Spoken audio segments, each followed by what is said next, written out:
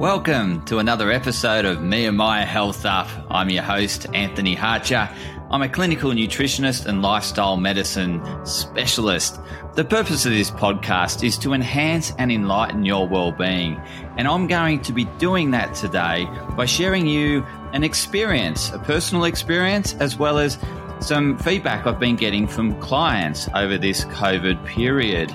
So let me start. What is it all about? We're going to be talking about focusing on the process and less on the end outcome. Too often clients come to me and they're obsessed with the end outcome. However, if I get them to focus on the process, and yes, it has to be a proven process, so the process has to be proven to work, and we just do the process. And so what do I mean by focusing on the process, doing the process? Well, let me give you an example. So during COVID, I was very focused on being healthy because I wanted to make sure I was in the best state to obviously keep my immune system well and healthy. And so I was actively doing everything I knew that could support my immune health. For example, sleep. Sleep is fundamental to immune health. So I was regimented in terms of the time I would go to bed. And yes, it was a very early time, between 8:30 p.m. at night and 9. So very early, but I was strict with it. And I had a process leading up to my bedtime where I would do my nighttime routine. And that was very consistent. And yes, it had been proven in terms of science. And yes, it was all about winding down. And so I did that every night. I was really good with it. And I did my activity every day. I couldn't go to my gym because it was closed, but I was focusing on my level of activity around my steps. My steps doubled during COVID. So I actually doubled my steps. So I went from an average of around 10 to 13,000 a day, from all the way up to 20 to 25,000 a day. So I doubled my steps. And on top of that, I was doing some weight-bearing exercises in the park. I was swimming in the ocean, and I was doing online karate. So I was super active, and I was doubling my energy goal. So I set an energy goal as to how much energy I want to expend each day, and I was doubling it every day during this lockdown period, which was in the end, I think about 14 weeks. And so extremely active. And then on top of that, I was eating really well. So I was making sure I was getting, a good amount of plant-based foods, lots of vegetables, lots of fruits. I was getting my protein intake. So I was really looking after myself. And in terms of my mental health, I was doing mindfulness and spending time in nature, spending time with my family, connecting with relationships, whether it be over Zoom or over the phone. I was doing all these aspects of holistic health that I'm always talking about or interviewing experts in. And you wouldn't believe it, I didn't look at the scales, okay? So I was wanting to keep myself in a good state, in my body in a good shape. I wasn't obsessed over it. And I didn't look at the scales in the whole 14 weeks. And so when I went back to the gym, I was pretty excited to get back on them to see what had happened over 14 weeks of being double activity, eating the same, and really looking after my sleep and managing my stress. I jumped on the scales, and you wouldn't believe this. Well, my expectation was that I thought I lost a bit of weight, right? Because I was doing more, eating the same, and looking after my emotions. No, I, in actual fact, gained 3 kilograms. I couldn't believe it. So over the course of the last decade or 2 decades, I've fluctuated between 69 or 68 and 71. So roughly, plus, within that 3 kilogram 3 kilometers, 3 kilogram weight range. And so, some days, I'd be constantly 68, 69, and then maybe I'd get up to 69, 70, and maybe a little bit over. I went back and I was 72 kilos, which is pretty much 3 kilos on top of what I was averaging, which was more like a 69. I was really surprised. I was thinking, what have I done wrong? Where's the fat? I was looking at me. I was thinking, I can't have gained any fat. I feel good in my clothes. I feel great about myself. I've done everything and been looking after myself. Yes, but I gained 3 kilos.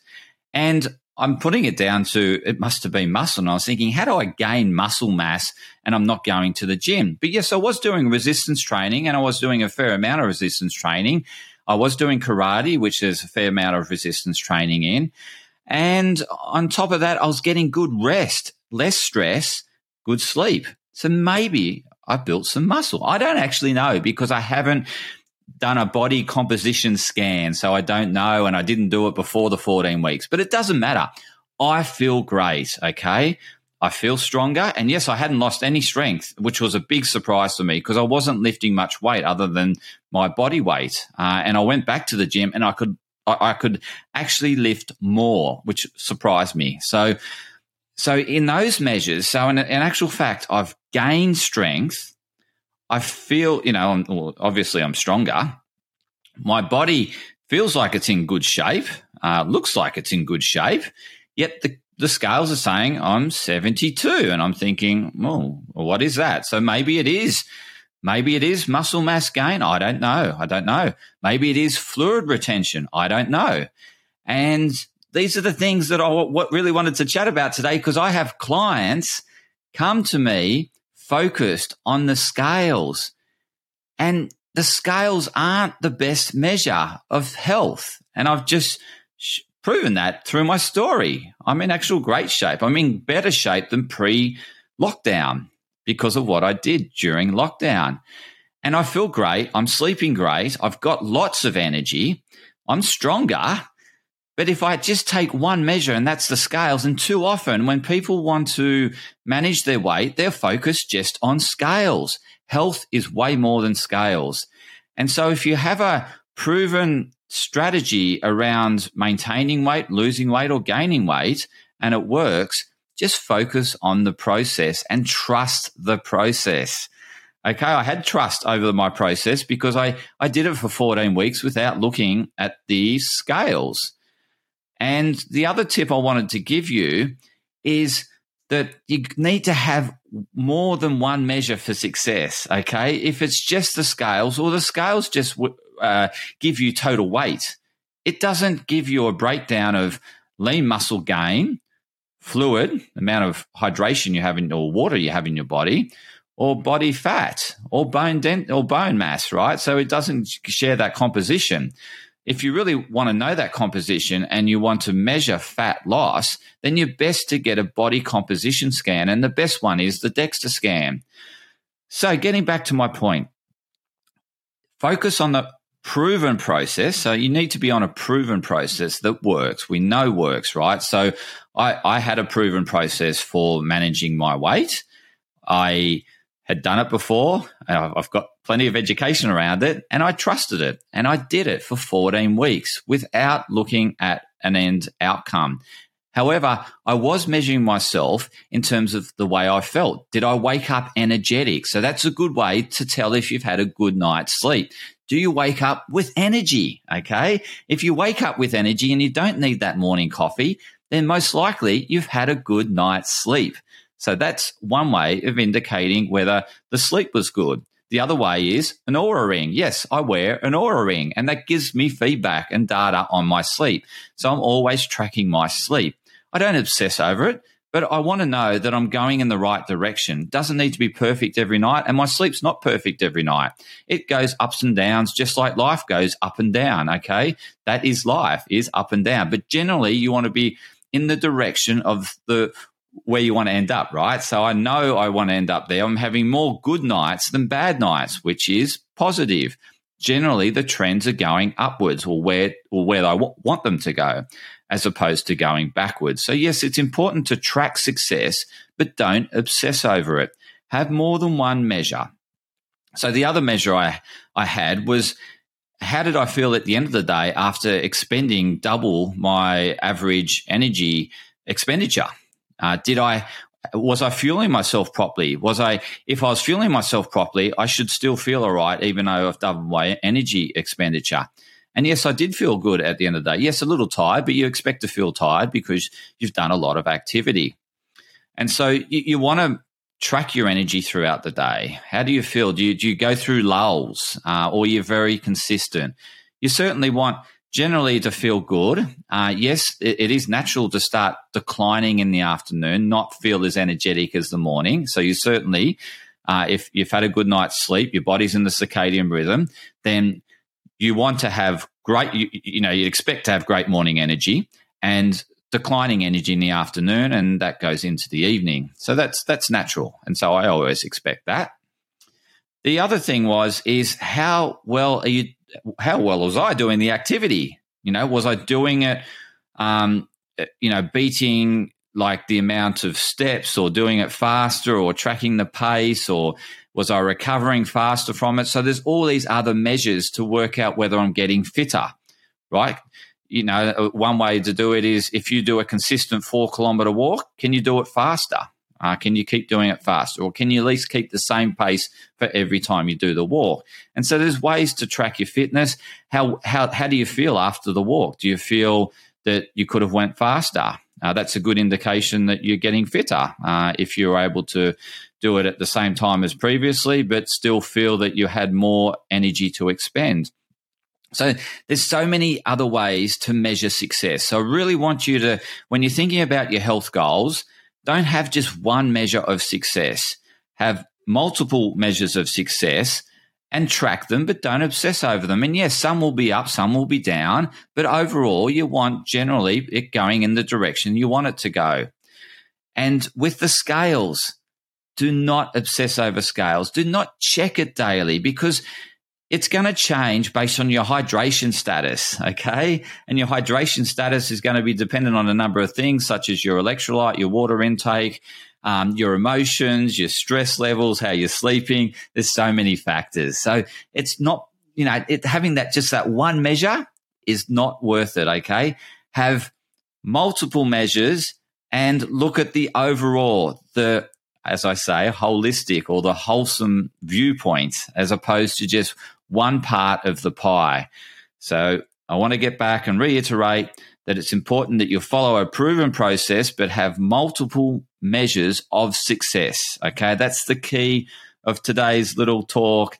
And I'm really glad that you've tuned in. I've shared a bit of my personal story throughout lockdown. I hope it's helped you think about your goals and how you want to track them, and have a look at different measures of success, and then focus on that proven process, and don't get too carried away with the status from day to day. You just generally want it trending in the right direction.